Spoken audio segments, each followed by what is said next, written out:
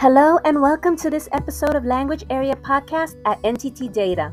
Today we have Hunter, a young man who early on knew his destiny, cybersecurity. I'm here to ask him what sparked his interest in this field and his goal to become a professional computer security specialist.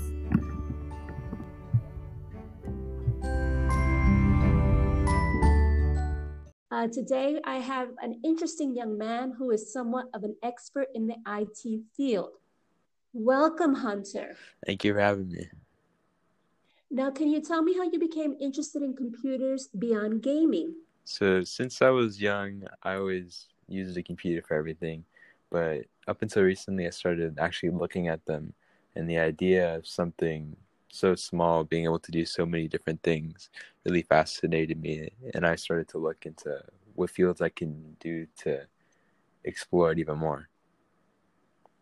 Now, how did you begin to learn or teach yourself about programming? So first, in middle school, they introduced a program called Hour of Code, which happened every semester.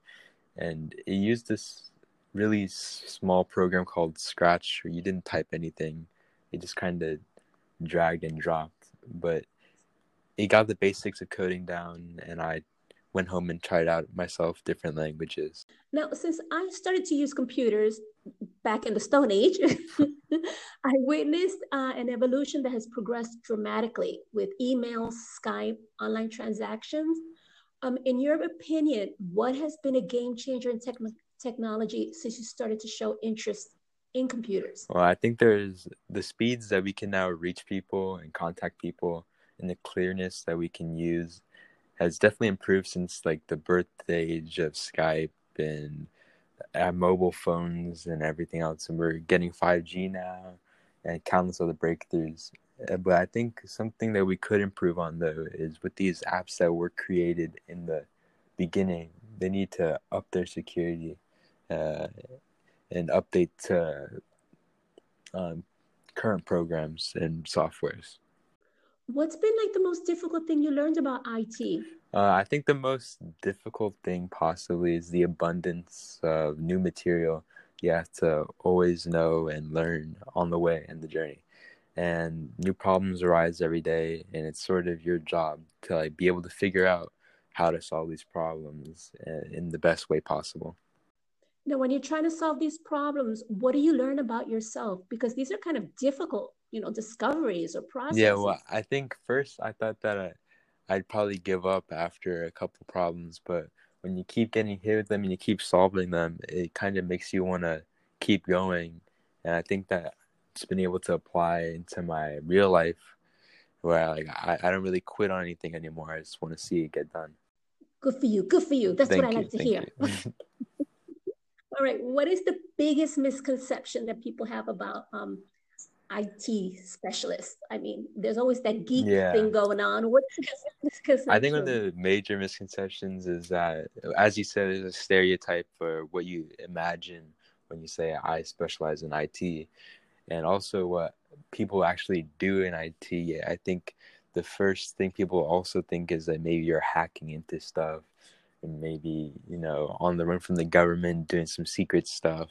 But really, it's just helping people and seeing how you can solve problems and create new things. What kind of personality do you think best suits this field? I don't have the personality for this, that's for sure. I think you need to be like a people person, because you can't really get all this stuff done by yourself. There's so many different problems that are going to come out. You're going to have to verify it, actually execute it, and make sure that it's presentable. And I think if you have a group to do that, you can probably get the job done a lot faster and a lot clearer. Now, you had a wonderful opportunity to work in the area of cybersecurity.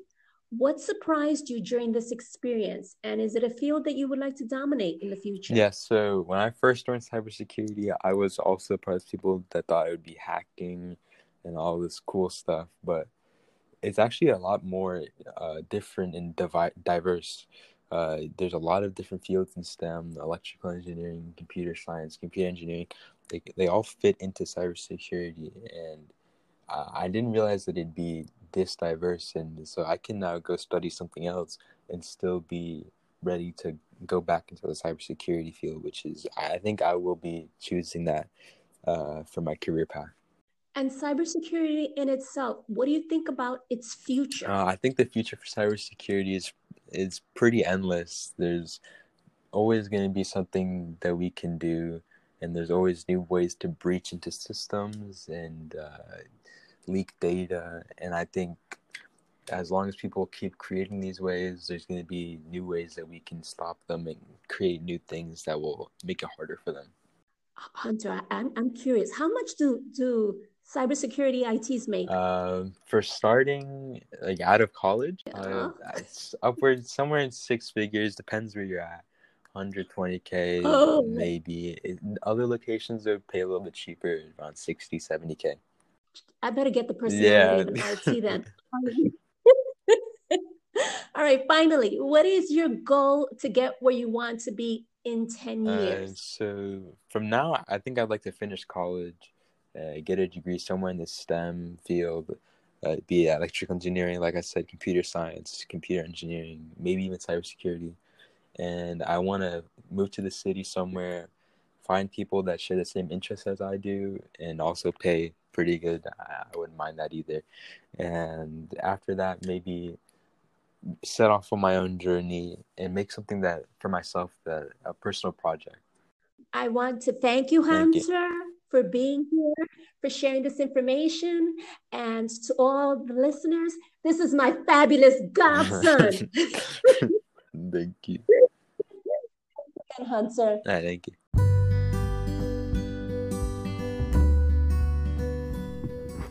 Thanks so much for tuning into this episode. If you would like more information about the Hour of Code and the impact of this global computer science program, check out the link below. This is Norma signing off. Have a great day.